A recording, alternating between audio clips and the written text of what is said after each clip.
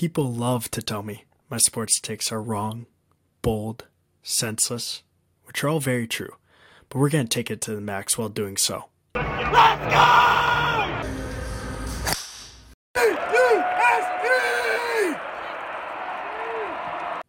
The best sports podcast on YouTube, Spotify, and Apple Podcasts starts in 5, 4, 3, 2, 1. Episode 15, Taking It to Max Sports Podcast with their host, Max Murphy, with a guest that we're going to have on in T-minus 1 minute. Let me introduce him a little bit. He works for the NFL. If you have any questions about credibility of the people that I bring on this show, they will be put to bed tonight. Yeah, we have clowns on, like my cousin Pat, who's also a cousin of this guy that's coming on. We have clowns like Sam Ashley, who will come on maybe once a week. We have other clowns that come on. And you have your clown here himself, who just talks out of his ass, criticizes every team, every player, when I can't do any of the things that they're doing. California. He's from California. Big Mariners fan. And up there with the biggest Vikings fan I know, besides me, of course. Let's bring him on. Tristan Murphy. 2 kids. Let's show off the shirt first. Let's go for it, baby. We almost always almost win. And that's big or little bro Ellery giving that to you. That's my big brother Ellery who got that for me last Christmas. And honestly, watching last season, all those one score losses, finally start to get to you. But ironically, this year, hey, it's actually we flipped the script, so it's good to be on the other side of those 1-score wins. Love to see it. Good talking to you because we don't get to talk much. 3-hour time difference, and you got 2 kids, a wife in Irvine, California. I was going to start about your job, but you just showed off the shirt. I got a question here. What's the difference between, and all of these I'm kind of putting you on the spot, but smart enough, man, to answer them. What's the difference between this year and last year with the Vikings? Why are they winning these close games and not losing them? You know what? I would say they seem a lot more relaxed this season, I think under Zimmer at first, everything seemed to be kind of clicking and going well the first few years. You had Teddy going down, so I think, he got a little more credibility with that and got a little more leeway and more time to kind of figure things out. But I think towards the end, it just became a little too difficult for guys to handle it. So I think it was just a little too tense, a little too difficult. And this year, KOC's kind of brought in just a new vibe to it. I think everybody's kind of responding and taking to it. So it's been fun, honestly. We're young in the season, but, I'm excited where they're going. This team is just light years, miles ahead of the other team. Even with Case Keenum's team in 2018, maybe? Was it 2017? 2017, when we went, yeah. Yeah, when we went to the NFC Championship. It felt like with Zimmer, the game was already changed. So we had like Patrick Mahomes coming into the league. Now we've had Lamar coming into the league. We've had Josh Allen. We've had all these new young running quarterbacks. Deshaun Watson, he was in the league when Case Keenum was. And it felt like with Mike Zimmer, Case Keenum, that it just seemed a little bit outdated. And so I think this year, like even though we had a great team and obviously that defense led that team, this year with KOC, a young head coach, and then he has a lot of trust in Kirk Cousins, which Mike Zimmer did not. I think that's a big difference too. Yeah, I think Kevin O'Connell's just giving Kirk Cousins a lot of confidence and a lot of excitement back in what he does for a living. Honestly, he got to coach him over in Washington, and so he got to break into the league with this guy, and he has a great trust with him clearly. So it's showing so far. I mean, I am a huge Viking skeptic. So far, I don't know how great of a 5-1 team we are, as funny as that may sound, but they've had to grind these games out. And when it comes to the end of the game and when it matters, they're making plays. So I am, the biggest Kirk Cousins, I definitely go at the guy. I'm not the most confident in the man, but there's no question that he's helping this team pull it together. And I'm hopeful for him. I hope that he can pull it together. There's no question that he's more talented than Case Keenum was. Case had his limitations and, but that was just a magical season. A lot of things had to fall together and happen for him. But, in the 5 years now that we've got to watch Kirk, I think he feels the most relaxed right now and he's making things happen. So I'm excited where this offense is going with them. Hopefully they can keep it rolling. Yeah, I'm very skeptical of Kirk Cousins too, because I watched like Yeah, Justin Fields' Aaron division, and while he's like way behind the chains with not only his lack of support, just his decision making, his young. I just want someone that can get out of the pocket and move.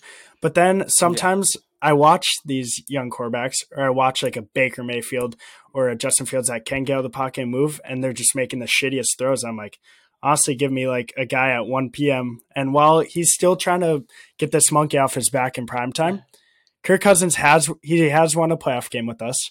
And so I crap on him a lot, but I need to tone it down because he's making he's putting up great numbers. He's giving us wins. Yeah. And then I had questions about Kevin O'Connell when we hired him because I watched the Rams last year. I watched their Super Bowl team. I'm like, who is the man behind it, right? Sean McVay.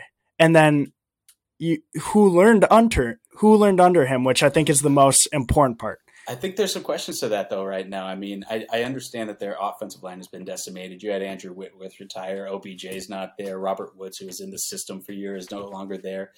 But, I mean, who's to say that Kevin O'Connell wasn't also, heavy in those guys' ears, making sure things were happening the way they're supposed to happen on offense? I mean, that thing clicked so perfectly. It Yeah. didn't. As soon as Jeff Fisher got out of there and McVay took over, I don't know that we've seen a more dramatic change from one season to the next offensively with the team, especially while keeping the same pieces that were really still there. I mean, he turned Jared Goff from just a guy that seemed like he was going to be in and out of the league within 3 or 4 years to a Super Bowl quarterback. It was an amazing transition, but who's to say that Kevin O'Connell didn't have a big piece of that? That's where I And was going to say my couple of questions have been answered yeah, because it's not even the offensive play calling that's drastically changed. How could you get JJ more involved than he was last year? And then you watch week 1 and you've watched up to this point and you're like, how is he more involved? Like, this is crazy. So those questions have been answered. I love and that the player, you go. I still think that there's more opportunities to get him involved too. I still think that he's barely scratching the surface of what he can do. It's Truly, crazy. he needs to get more into that Cooper Cup role, man. He can definitely take a little bit more of the swing routes. Take some of those reverse handoffs. Like, there's a lot they can do, and I understand you're early in the season. There's still a lot to go, but we watched that Miami game 2 weeks ago, and you saw this game would start with 4 3-and-outs. Yeah. Our big punter. I want to shout out Mr. Wide Right. That guy's amazing, dude. That 70, 80-yard punt that he had to completely flip the field was amazing. So, we were lucky that we had a guy like that to continue to give us the field advantage that we needed in that game. Because early on, it seemed like it could have gotten very ugly. And if it wasn't for a bunch of penalties, what did they have, like 3 or 4 penalties literally in a row that kept pushing it back? It felt like NFL blitz. They had 1st and 30, and I was just like, this is insane. My buddy and I were cracking up at that, but you never see that. And so, it's just fun to watch this team right now. Yeah, I just love how the players rally behind him more than and it's the youth. It's like the young head coach, like modern day, over like a Mike Zimmer who's like a hard ass. And those hard asses still work, right? We still have like Andy Reid and Bill Belichick, and they're some of the great, and Mike Tomlin. I mean, I think Mike Tomlin has a great balance because his players obviously love playing for him, and he's never had a losing season, and he's also just a hard ass. But I think Kevin O'Connell, do you watch on Instagram, do you watch the post game speeches when he hands out the game balls? I've seen a few of them. Which one in particular? No, not any in particular. After every game or after every win, so 5 out of the 6 games, when he hands looks out like the a balls, caged animal in the zoo. He's just pacing back and forth between that cage, going from one side to the other and chatting up everybody. Yeah. He's just got a lot of energy and a lot of excitement to him. So it's definitely a different vibe. And I believe in those hard asses. But the reason that those hard asses are still staying is because they have Super Bowls. You got to win a Super Bowl. You got to prove that you can do a little bit more in this league for those guys to continue to go along with that. That difficulty there. And when Zimmer, Bruce Arians, Bruce Arians, you got. No, you're good. Go for it. Bruce Arians got his. He was a hard ass, but he also jumped around because when you're not succeeding and you're not like a player embodying type of coach, that's harder. It's a little bit harder to. Well, I've seen it around the league. It feels like there's a lot of guys that are fantastic coordinators. And honestly, I don't think that there's anything wrong with staying a fantastic coordinator and being one of the best in the league. And I think that he was that, and he continued to go to different locations and, when Pagano went down ill in Indy, he took over and won that Coach of the Year award there. That was an amazing season for them. Went over to Arizona and had some good success there. So he's clearly a great coach, and was able to step into that role. And he's one of those guys that kind of felt like a lifelong coordinator that was able to make that transition and make it actually work for him. And I guess God bless Tom Brady for you then, huh? Yeah, he'll get you a Super Bowl if you need. Let's transition. I want to know about this. Did you say this next gen? So the NGS. Yeah. Explain to the audience, I guess, and to me because I don't know much about it. But every NFL Sunday, you are glued to your laptop, correct? Oh, yeah. And you are working for the NFL. Yeah, about 6 years ago, I was looking for some part-time work, and I ended up finding something with the NFL. So the Next Gen Stats program, which I think everybody's a little bit familiar with at this point, but if you happen to watch Thursday Night Football right now, they highlighted it really well. So Next Gen Stats is sponsored by AWS, the Amazon Web Service. And if you actually are watching the game right now, there's a couple different options when you click on it. You got your regular broadcast, you have the Spanish broadcast, and then they show you the Next Gen Stats one because they're really trying to highlight it here. So if you go check that out, it's pretty cool. It's just it really kind of delves into what we're doing and gives it a bigger picture of what we do. But essentially what I do is I get handled the game and I'm responsible for one game and making sure everything's going right. So essentially, to break it down the most I can, is every single player in their shoulder pads has a chip. And it's a computer chip. And in the stadium lights all the way around the stadium, there are sensors, probably every 6 to 8 inches in every single stadium up in the lights. And what those sensors do and what that chip does is it perfectly GPSs all of the players onto the field. So they show up as basic dots on what I'm seeing. So when I get a play, every single play of an entire game kind of comes out as a regular link, right? Like you're clicking onto a link and then the play happens. Yeah. So I have this is wild. It's fascinating, and it's the future of stats and where everything's going to be going in the future with just how the NFL breaks things down. But I also think that other leagues have an opportunity to kind of pick this stuff up and make it their own. But it's just fascinating how the NFL is able to kind of figure this out and make this happen. And in the 6 years I've been doing it, it's grown drastically, it's improved drastically, and it's really fun to see. We're coming up with stats we've never seen before.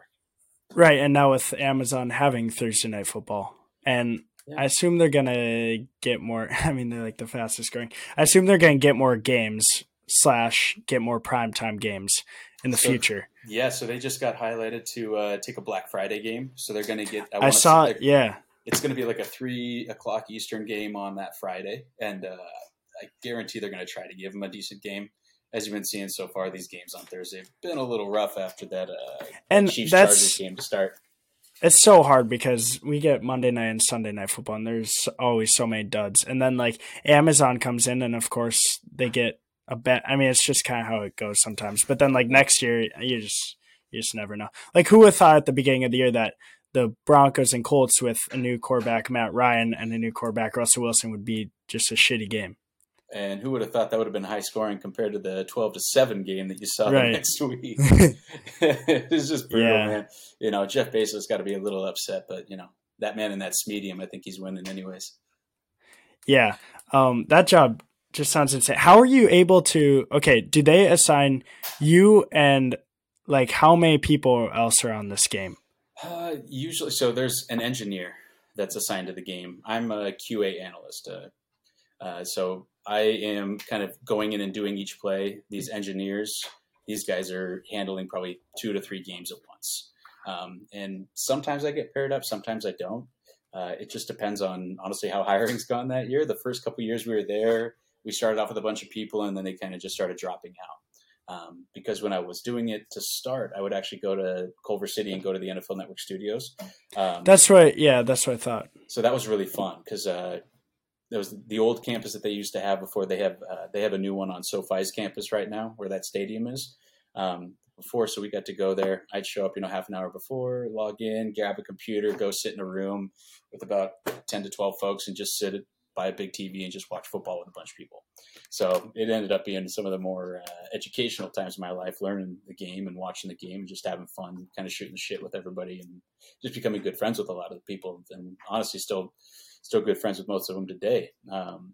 And then a couple of years ago when COVID hit, they sent everybody home. Nobody was allowed to be there. So they said, hey, if we send you a laptop, will you do it from home? Perfect. I got a kid now. Exactly. No, so I did it for 2 years at the studio. And then the third year I decided not to do it because I was moving down to Orange County from Los Angeles. I was getting married. It was just a big drive up there on a Sunday. And I just kind of said, I can't commit to this. But yeah, when COVID hit and they're like, hey, if we send you a laptop, will you do it from home? Couldn't deny that. Oh, yeah. So I just sit on the couch on Sundays and hang out and enjoy it. It's a lot of fun. God, these perks better be better than just getting paid minimum wage, Tristan. They better be giving you, like, if you're like Minnesota Vikings season tickets. I'm moving my fam out to Minnesota, and you give me season tickets. Yeah. You guys start getting more from them. Anyways, no comment on that one. Anyways, that sounds amazing. We covered the Vikings being better from last year, this year. The audience, what your NFL Sunday job is like. I have a couple questions. Who is your Viking? Okay, so we're going to do this separately. We're going to start with the Vikings first. Who is your Vikings offensive player of the year, defensive player of the year, MVP, and rookie of the year? We'll start off with offensive player of the year. I guess you got to go with JJ right now. He's playing better than anybody else. If you want to throw a quick second at it, I'd probably give it to Tristan and I. That kid is killing it. He's absolutely dominating people, and that offensive line all of a sudden isn't a conversation piece. And that means a lot to Vikings fans when you don't even have to have a conversation about your offensive line. So something's going well. So Tristan and I is killing it. And when they find the way to get the JJ the ball, he's absolutely crushing it right now. He had a hard time against Slay. I think there was a lot more to do with it than that, just having to change things up. Kirk obviously playing past his bedtime, so that just wasn't working for him. And, I think the next week too, right? They played Detroit, and they were able to eke that game out, but he struggled there. But if I wanted to switch over to the defensive side of the ball, I really like what Dancer's doing. I like that kid a lot. Oh my God.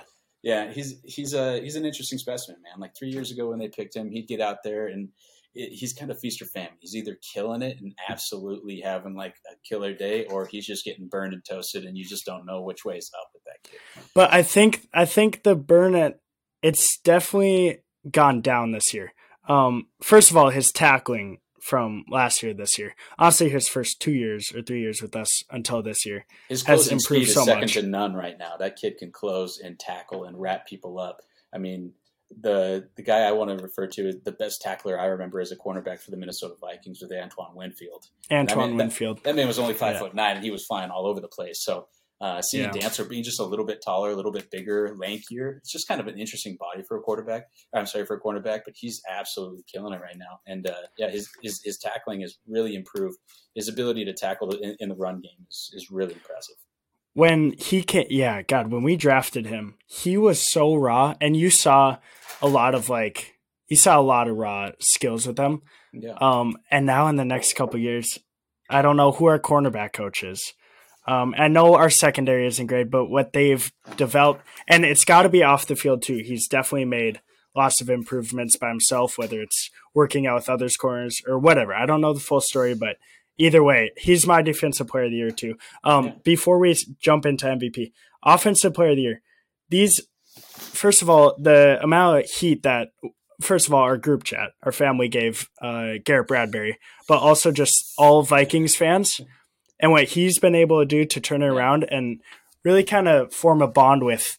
I mean, we always know Brian O'Neill is solid. We always know. I mean, actually, we didn't always know this, but Ezra Cleveland, who's now second year. And then, third year. And then Christian Darrisaw. And those three have allowed there's a statistic out there, and it was on Vikings page. I'll have to find it. But I think it was they've allowed 2 sacks all year on a combined, if the rushers rushing up those 3 players. Okay. Oh, just off a 4-man rush, more or less? Yeah. Yeah. Right. Don't shortchange the rookie either out of LSU. Ed Ingram is really, really impressive in stepping in and making things happen already. But no, I mean, I think we found our bookend tackles. O'Neill is, really, really improved in his time, and he's just awesome. Christian Darrisaw on the left side, he's absolutely incredible. And Cleveland, honestly, you just never really talk about him very much, which is good for an offensive lineman. If these guys aren't in your conversation, it's probably a good idea. But Garrett Bradbury definitely is improving. I think he has the confidence there with the talent that's been placed around him.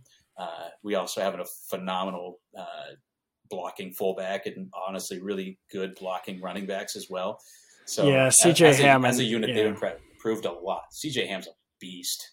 I love it when he's able to get the ball in his hand and get a little hit space and make people miss. It's kind of funny watching that bowling ball fall down the field. He's like a Kyle Juszczyk. Yeah. And he can make catches out of the backfield too. Oh, I found it though. Christian Darrisaw, Ezra Cleveland, and Garrett Bradbury all had 0 pressures, 0 sacks, and 0 penalties in yesterday's win. This was October 11th, so it was when we played, I believe, the Bears or Lions, one of the two. No, that would have been the Miami game probably. Right? Yeah, okay. Yeah. So, no, I'm sorry. It was the week before the Miami game. Oh, was it? October. Yeah. Anyways, they allowed 0 pressure, 0 sacks, 0 penalties. Love to hear that. You don't see that with Vikings O-linemen much. MVP of the Vikings halfway through. Can you believe, first of all, we say this every year. I don't get how it's week 8 of the NFL. Maybe it's because I'm doing a podcast. I'm always releasing videos. I'm like, oh my God, I'm ready 13 episodes in or whatever. But how is it halfway through and who's your MVP? I'd probably just the offensive rookie or the offensive player of the year is probably my MVP. I'd probably go JJ. I don't know who else is making a bigger name for themselves and continue to prove. Dalvin's kind of been hit and miss a little bit here and there. Thielen's fallen off. I just am too skeptical to give it to Kirk, to be honest with you, and call him our MVP. So probably JJ. Just honestly. But seeing the way Kirk has been feeling about this team and the way he's playing, there's just such a shift in mentality. And God, Mike Zimmer, it's all come out now, but just the toxicity in that locker room, and it's just a huge improvement. Seeing how those guys performed in that is awesome, dude. I guess I give Kirk a little bit more props. I think, what did he go, 33 touchdowns, 7 picks last year? I think he was just so concerned with throwing interceptions, though, that he was so afraid what Zimmer might do. So he definitely was a little more timid in a lot of that dink and dunk. And they're throwing it down the field a little bit more. He's throwing some more interceptions. He's actually having, I think, statistically his worst season through the first, 7 games of the season, or 6 which is weird. Yeah, which is weird. He's off to his best start of his career. MVP for sure, Justin Jefferson. Rookie of the year, we both said, I think it's Ed Ingram. PFF, I'm not even really subscribed to them. I'm not a big PFF guy. I think they're way ahead of my – I can watch a football game and kind of analyze it. I'm not like X's and O's, so I think that's kind of what their specialty is. But everything that I'm reading from PFF and all sorts of different articles and whatever has Ed Ingram just rated as one of the highest offensive linemen for rookies this year, which is awesome. Yeah, it's maybe a little tongue-in-cheek, I guess, but I'd probably give it to Ryan Wright. Just what he's been able to do and come in and just hold that position down. And it's silly with a punter, but I love what that guy's doing. He's absolutely killing it. But that 80-yard punt, I was like, come a full 17-game season, it'll be Ingram, no question. But for right now, after that 73-yard punt, it's all right for me, baby. It's all right for me. No pun intended. I love to hear that one. Who are your top 5 NFL teams? Let's get a little power ranking going. You're going to start with 5, then I'll give you my 5th, and then we'll go so on and so forth. You want me to give you 5? Really putting you on. I can start here, so I can give you some time to think. No, my 5th best. Go for it. Or you go. All right. So if I had to go top, I'm probably going Buffalo. Close second is Kansas City. If I had to go, probably 3, you go Philly. And then 4 and 5 start to get a little hazy. I want to throw us in there, and I probably want to throw the Bengals in there. I like what the Bengals are doing. They started really slow the first couple of weeks, but they're picking it up. And it pains me to say that Dallas's defense is actually pretty solid. I like to see what they're doing. Their defense, and I'm the biggest Dak Prescott fan, so as much as we're supposed to not like the Cowboys, not even us as Vikings fans, just the whole league, or just a fan of any team, that defense is so scary. With Cooper Rush, they kind of carried Cooper Rush into. I mean, he played well. Don't get me wrong. 5, I got the Ravens, and we're really gonna see. They just scored a touchdown. They're up 17-10. We're gonna see what happens here. But just Lamar Jackson. Oh my God! Imagine if we had Lamar. Except I think about that sometimes, and then I'm like, what would Justin Jefferson be doing with a running quarterback? Right. It would be such a different system. I really don't think that would end up working out well. Yeah. You saw what happened to Marquise Brown. He got out of there because they just didn't gel together. And, you were talking about earlier about mobile quarterbacks and wanting that. And it is good for those guys to get out of the pocket. But you want a dude that can hold in the pocket. That's why I think Burrow is going to be just a stud in this league. You're seeing, Josh Allen being able to stay in the pocket and kill things, but also being able to get out and improvise. And Mahomes is the king of that. So I really like Lamar. I think he's phenomenal, but he definitely just has a little weak arm. I've seen him skip a couple balls in this game already. And that's just kind of the problem that you run into with a guy like that. But I love him, and I think he's going to get a huge contract. But if he were to get signed by the Vikings, it probably just wouldn't end well for a lot of the guys that we currently have on that squad. I had no worries about covering some time with this because I just listed my 5th best team, and we just talked about Lamar Jackson for 2 minutes. I love it. And then just being able to talk to not only you, I just love doing this podcast because I'm able to talk to fans fans at the game, but my friends that just push me. It's so much fun. But anyways, my 4th best team. It's tough here. Actually, I just had it. Vikings.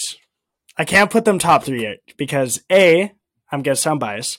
B, we saw what happened when we played the Eagles. C, the Bills and Chiefs are so far ahead of, I think, a lot of teams, and crazy shit happens. And I think something crazy that could happen in these playoffs, the Dolphins with Tua are so much, and don't take so much away from what happened versus the Steelers, because the Steelers and Mike Tomlin always have a great defense.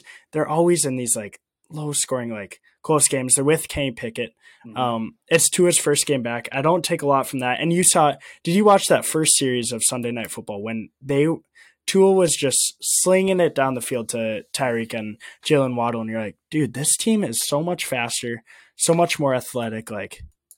They got a ton really of talent good on that team, and they can be awesome. I want Tua to be successful, and I hope Miami's there towards the end of the season. In their division, I think they'll be able to hang on. I like what the Jets are doing, but I think they got too many injuries stacking up. I think that can come back to hurt them a little bit. And I really don't trust the Patriots right now with much of what they're kind of putting out on the field. But, Tua, to me, to be a bit of a hater, I guess he had probably the greatest half of college football ever against Clemson in that national championship game, coming in for Hurts and just flinging it. You're like, who the hell is this left-handed kid throwing the ball down the field? I mean, it was amazing. That was just one of the biggest, 360s you've ever seen a team do. It's just totally flipped around, and it was just so cool.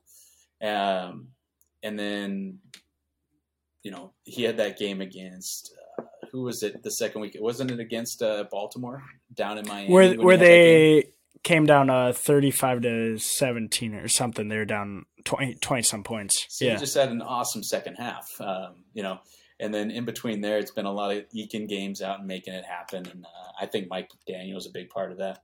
But I'm excited for where they're going. They finally were able to give him some weapons. Mike McDaniel came into an awesome situation where the team was finally willing to spend some money, and props to them because they're very, very talented. That defense seems to be stacking up some injuries too, so that could be something to look out for. But there's that. I'm happy the Vikings. Yeah, I'm happy the Vikings didn't play Tua. Actually, I would have liked to see. It would have been not a true test because our defense isn't great by any means, but it would have been cool to see us play versus Tua in that team. I think they match up so poorly. They do. Where was I going with this? The Vikings, number 4. Yeah. I'm going to sound biased if I put them top 3, so I'm not doing that. I also want to stay under the radar. And every NFL ranking, every Bleacher Report, ESPN, everything has Vikings top 5. So we're not biased here, Tristan. We're not the only ones. Nice. Eagles 3. You look at the rest of their schedule, there is, I will give a 0.0001% chance that they don't own home field the rest of the year. Their toughest game is at Dallas the rest of the year. We thought maybe a tough game for them on the way out would be the Packers. That turns out not to be the case. They could go 17-0. This is the craziest schedule. This team could go 17-0, and it's crazy to think they're about. Talented. That. They're really good, and they just improved their defensive line yesterday by trading for Robert Quinn. Howie Roseman seems to be just a magician with trades and draft picks. So, props to them.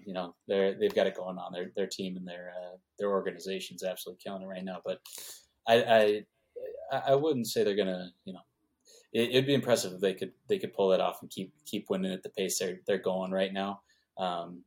It's all going to fall on Jalen Hurts' shoulders and how healthy he can stay and how he can keep playing.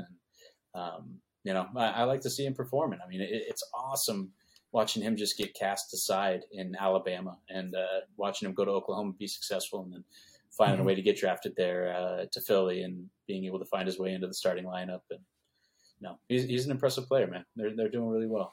As we watch our old boy Rudy run down the field in a Tampa Bay jersey. That's the first time I've even seen him out on the field this game. They got to use that guy more, especially with Cameron Braid out. What's going on here, Bucks? Anyways, the Eagles 3. I got the Bills 2, and I got the Chiefs 1, which is really weird because the Bills went into the Chiefs. I think more than anything, that was like a revenge hunger game. Yeah, and that it was just different for them. I will give the Chiefs the edge just because I think they have the best head coach and best quarterback tandem in the league. But to watch that AFC Championship, I wonder how much tickets would go for because we all want to see it, and I think it will happen. They seem like a team that if they played 100 times, they'd go 50-50. Like they're just that neck and neck, that good. Yeah. And they're really fun to watch. That is the new Manning and Brady matchup. So I feel bad for a lot of AFC fans because for the last so many years, it's just impossible to get through some of those guys. Yeah. You are bigger on Joe Burrow than Justin Herbert?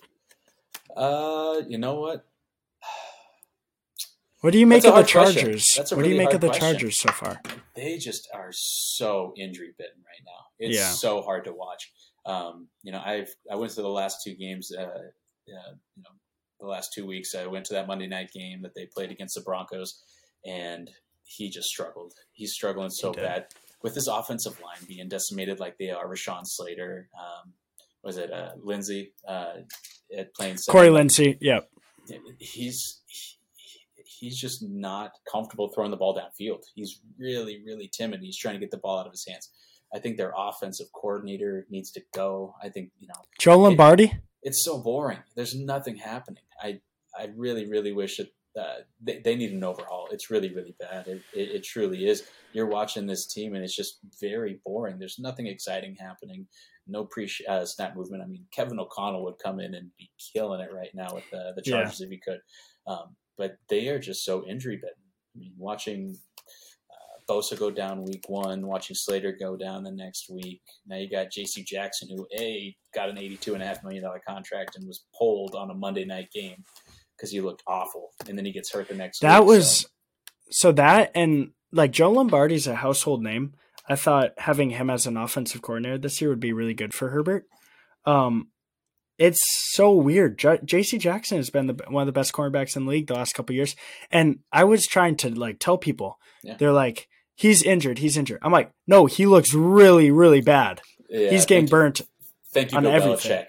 That's the Bill Belichick effect. Yeah. Bill wasn't willing to pay him. Don't go out of your way to try to pay the dude. Stephon Gilmore. I mean, you can go Malcolm, but just go on and on. That's the Bill Belichick treatment right there. Exactly. Yeah, so I think we stare at top 5 teams. The trade deadline, Tuesday. Do you want to see the Vikings do anything? If they do, I hope and it's on the defensive side of the ball. Defensive, I want it to be on the defensive side of the ball. I'm not willing to say that give up on KJ Osborne. I think KJ Osborne and Adam Thielen and Jefferson are solid. They could use some wide receiver help, to be honest. If JJ goes down, you're pretty average, to be honest with you.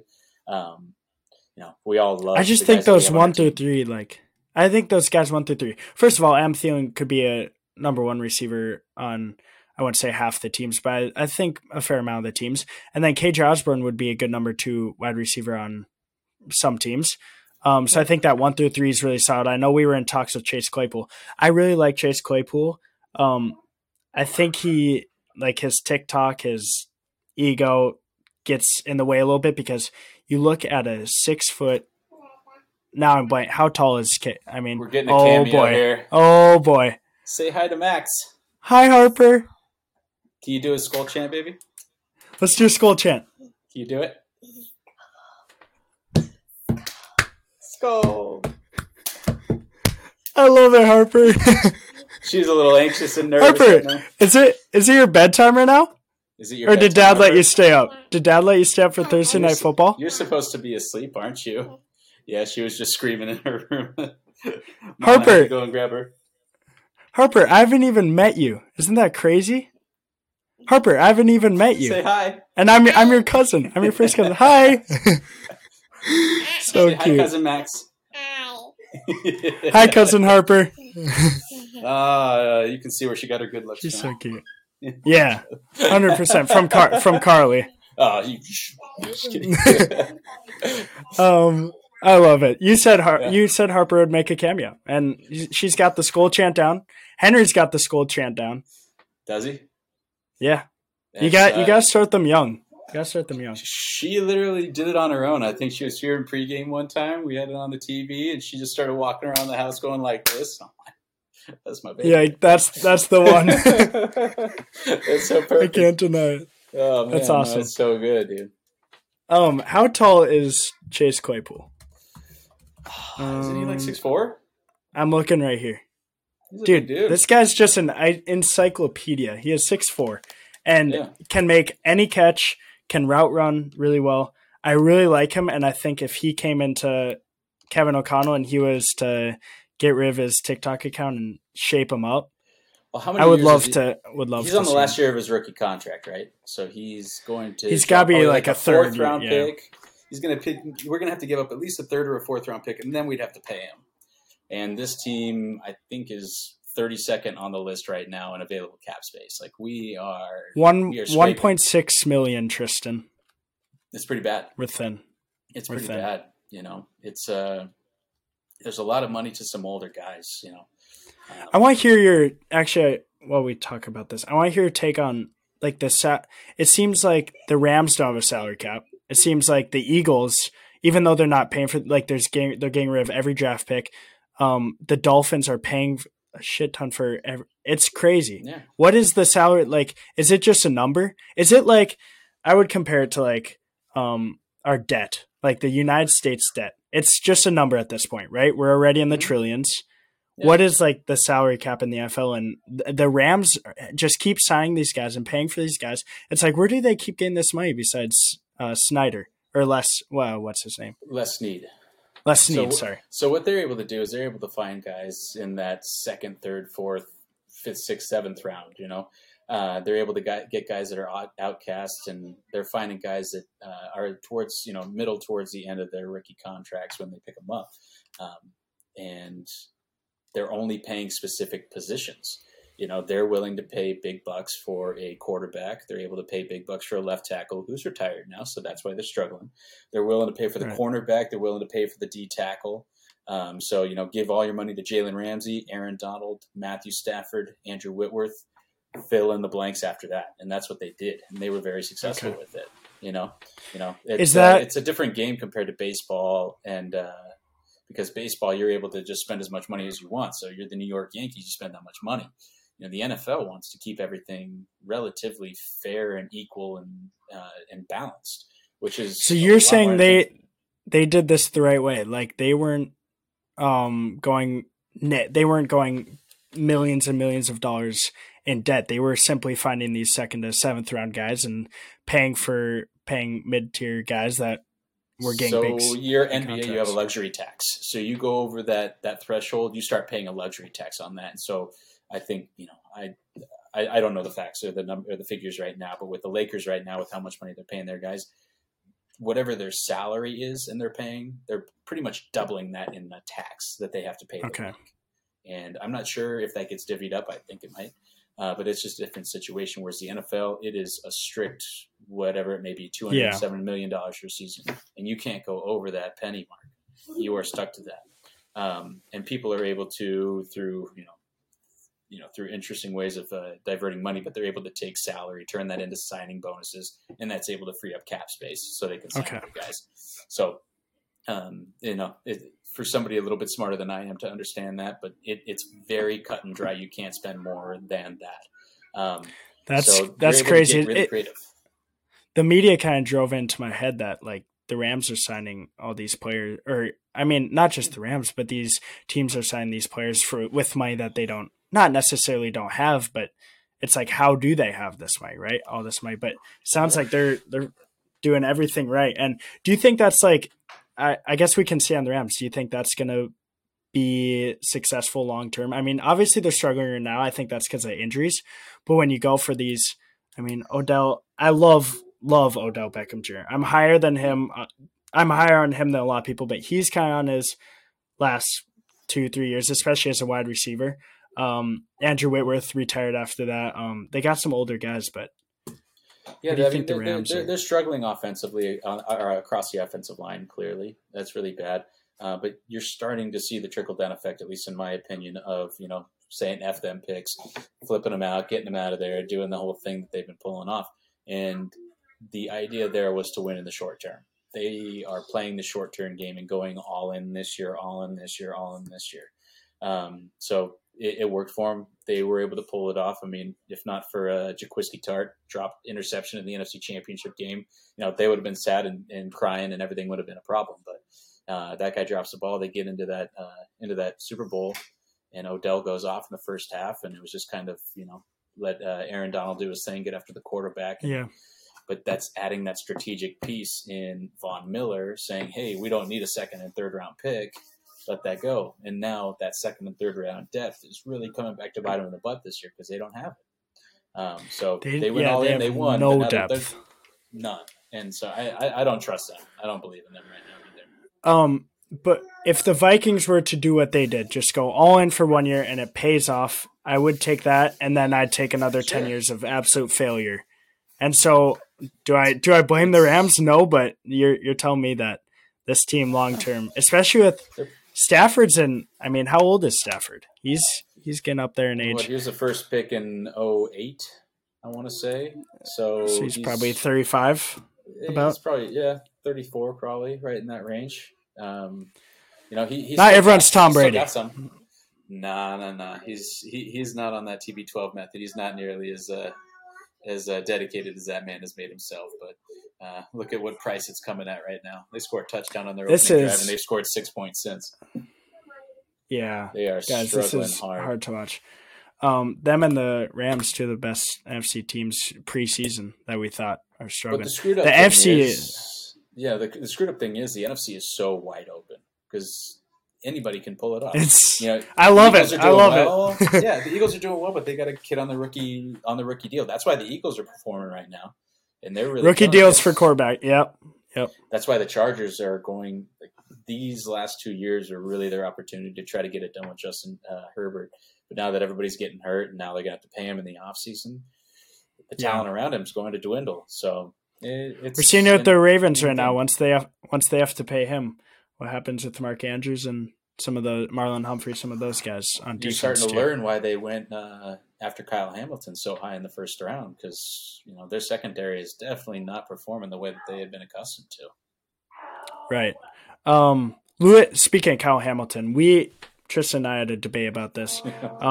Turns out, I mean, we have no idea because Kyle Hamilton, if I haven't heard of him, I don't know what great he's doing for the Ravens. And then Lewis C. and I want to talk about. He came on Richard Sherman's. I don't know if you listen to Richard Sherman, but my dad and I were listening to. He came on the Richard Sherman podcast, and I was so impressed with the guy. Like pre-draft, I obviously know him. He was Georgia, but I was like, I think he's getting covered up by some of these big names. I wasn't as high on him as a Hamilton, and then horrific leg injury. And I don't really know what I'm intending to ask you here, but Lewis C's situation, it's tough.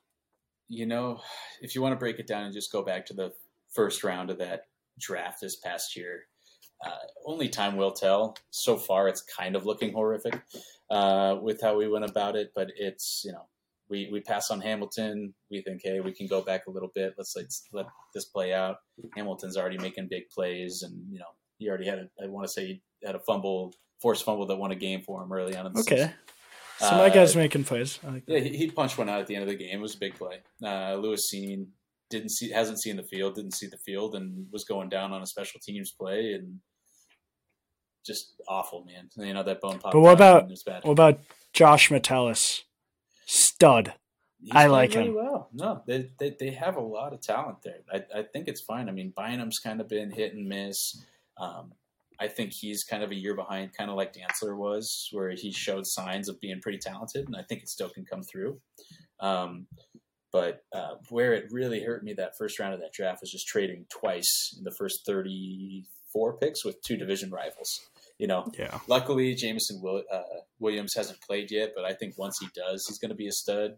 But, Detroit's going to Detroit. I think, Dan Campbell's 4-18-1 in his 2 seasons there. So as much as you got the hype from it, it's just not playing through. And the trading with Green Bay and letting them take the big boy out of NDSU and watching him drop that first pass for was an amazing. Easy layup touchdown. Amazing. I was like, I guess I'll give Kwesi a little bit of a break there because that was big.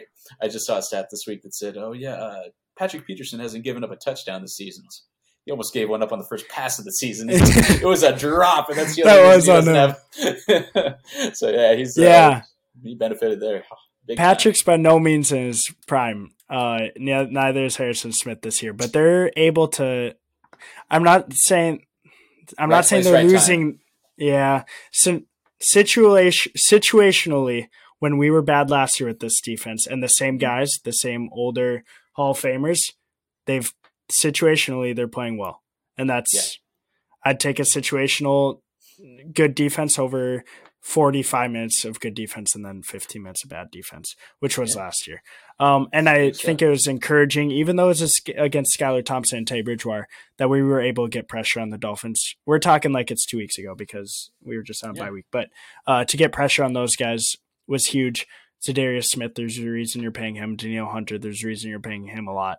So it's good to see those guys get pressure. Time. I mean, he's been getting a little bit of pressure. He's had some sacks here, but Hunter essentially has taken 2 years off. And how is a guy built like him not able to just be like Von Miller or Aaron Donald? I guess a neck problem will take you down pretty bad. I don't know the severity of it. It kind of felt a little. I had a lot of questions about his injury and just wondering really how bad things were, especially that COVID year. What was going on? Last year, you saw he got hurt pretty bad. That was unfortunate pretty early in the year because he was starting pretty hot. But I'm really hoping he can have a bounce back, and I'm hoping he can perform because he and Za'Darius could be a big old 1-2 punch. He'd come down pretty big for us. We need somebody else to get pressure. We've got a couple of young guys on that line that are pretty solid. Dalvin Tomlinson and Harrison Phillips are playing pretty well. If they have any money at all and can free up any cap space and get in Ndamukong Suh. I knew you were going there. Yep. I think he would be killing it. That's what you saw the Rams did. That's how the Rams won the Super Bowl last year, was getting pressure. Burrow was standing back there and doing really well, but when Von Miller and Aaron Donald are in your face, you turn into a different person, and it's just a different ball game. So you got to get in the quarterback space and make stuff happen. And I think those guys can. If they need an addition there, if not, it feels like a 10, 11, 12 win team that may eke out of the wild card round, but I don't see them moving past that without any significant changes there. Yeah. Got to protect your quarterback and get to their quarterback. It's a Thursday night. Yeah. We're going to end with prediction for the Vikings and the Vikings, the playoffs or just the NFL playoffs. Who do you got at this point? We're halfway through. Who do you got? First of all, how far do you see the Vikings going? Like I was just mentioning, I could see them winning that home wild card game. Kirk's one and only playoff game that he won was a 10 a.m. for me. Sorry, my West Coast side was a 10 a.m. Sunday game against New Orleans. So At he New got Orleans. that sweet spot right after he got out of church. He's ready to come in and dominate some people. He got it done.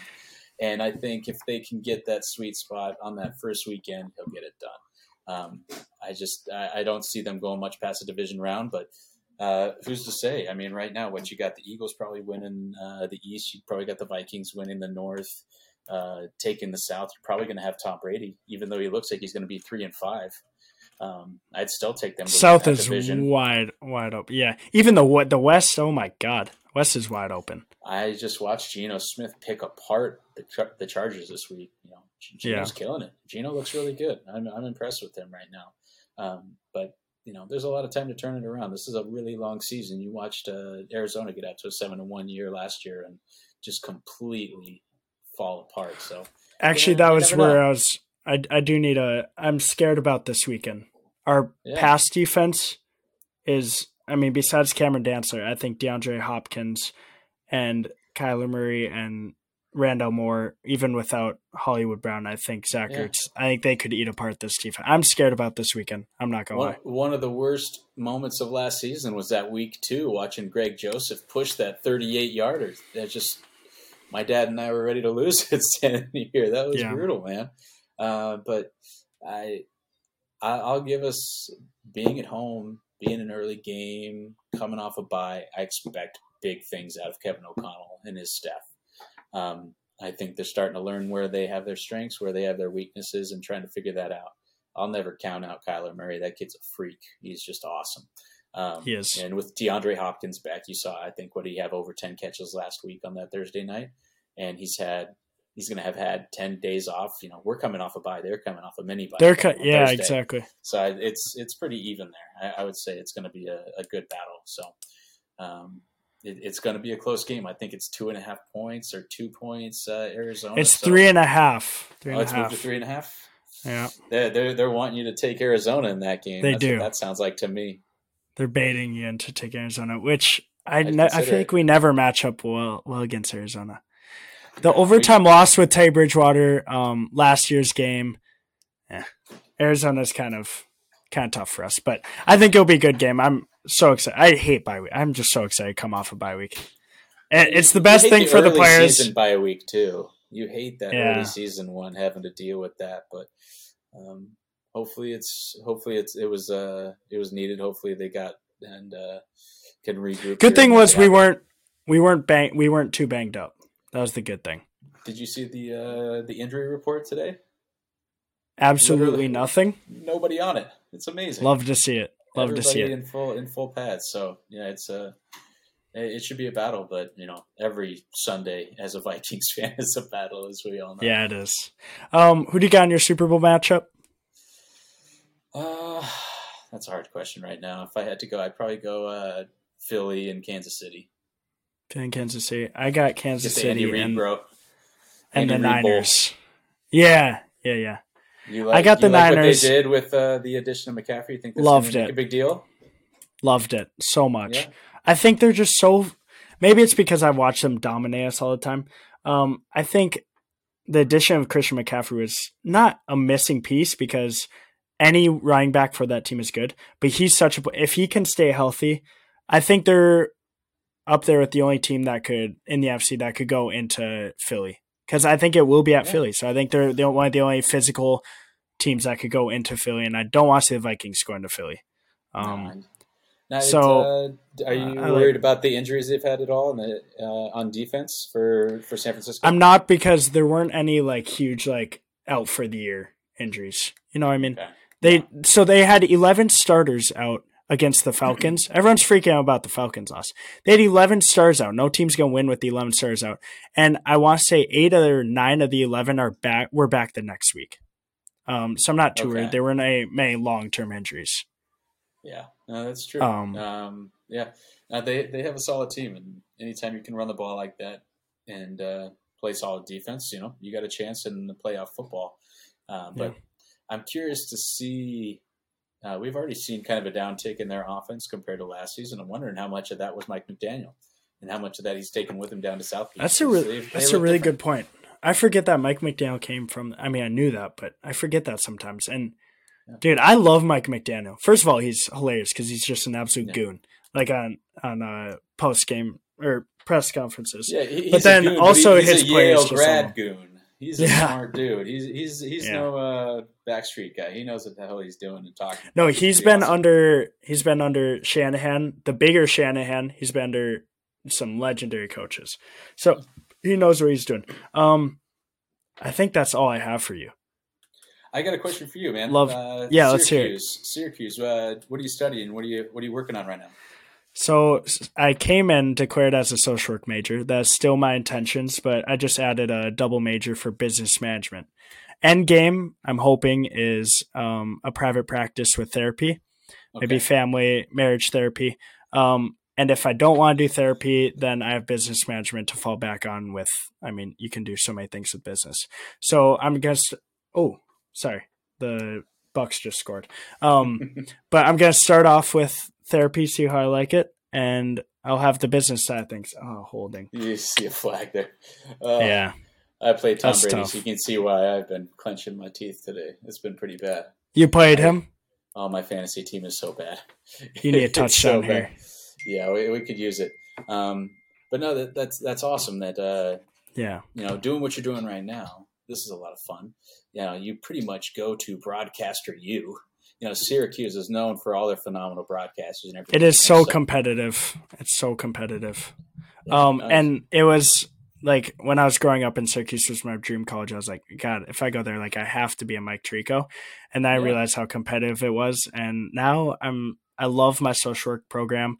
This is kind of like a side thing. And if I were to find something along the way, maybe it'd work. But either way, I love it out here. Yeah. You can rub it with the right elbows out there. I mean, I think that both guys that do NFL Red Zone on Sunday morning are both Syracuse grads. Scott Hansen, and then like guys like Sean McDonough too. There you go. Yeah, Sean McDonough, Ian Eagle, Bob Costas is the biggest one. Bob Costas. Did you listen to? He was calling the Yankees playoff games versus the Guardians. Yeah. And what did you make? Did you hear about that whole? I forget his name. Who went after him? Did you hear about that? I think Mike Francesca went after him. Mike Francesca. He was just, but Bob's kind of old school. He's a sit down. We're here for a 3-hour event. I'm going to tell you a story, right? Give you a lot of backstory, give you a lot of information, give you some history lessons. So I like it. But I can understand why it's an acquired taste and why some people might just get annoyed with it. But he's got a dry sense of humor, and he's insanely impressive and very, very intelligent person to listen to. You're going to learn a lot. And if you are a fan of the Yankees or a fan of the Guardians, I could see why his style might bother you. But he is a national broadcaster. He is not your local dude doing your games. He is trying to bring anybody from every nook and cranny around the country to give them insight as to why that's important right now and what's going on with this. So he is the best that does it. And I was excited to see him actually get back into baseball this season because he had stopped for a while. He wasn't doing it. But I think he was calling some games on MLB Network during the season, like random Tuesday and Wednesday night games. He was. If you want to learn about the game, listen to him. I mean, if you're like a young fan trying to get into it, it might bore you. I mean, we all know Mike Breen and Jeff Van Gundy and Mark Jackson doing the NBA Finals. But when I was a little kid watching Michael Jordan win championships, he was the one that was calling those games on NBC. Yeah. So he just goes back a long way. It's kind of hard to believe. He's like 68, 70 years old. He's definitely getting up there, but he still kills it. Now, I grew up in LA, so I grew up listening to Chick Hearn call Lakers games. I grew up to Vince Scully calling Dodgers games. Vince Scully, yeah. I just got spoiled with it. So he's in that upper echelon of sportscasters, that's for sure. Yeah, he's the best. Syracuse has been awesome so far. Mike Tirico comes back every year to do a talk, and actually Julian Edelman is coming next week, so I'm going to that. He's coming to do a talk, but it's awesome out here. Yeah. Thanks for asking. You guys have a homecoming game for Syracuse football? Homecoming's not a big deal. We had it a couple of weeks ago. Jim Brown didn't show up? Virginia. Jim Brown did not show up. Do you know about the Jim Brown thing? No, what's going on? we can actually, we're going to talk about it off the air. I got to tell you. So hold on after this. Okay. I'm going to talk about it after the air. But anyways, loved having you on. Loved catching up with you about the Vikings. Thanks, guys. It was the best. And I'm going to have you back on before the end of the year when we are in the NFC Championship or Super Bowl. Let's do it, baby. Skol, baby. Good Thank you. talking.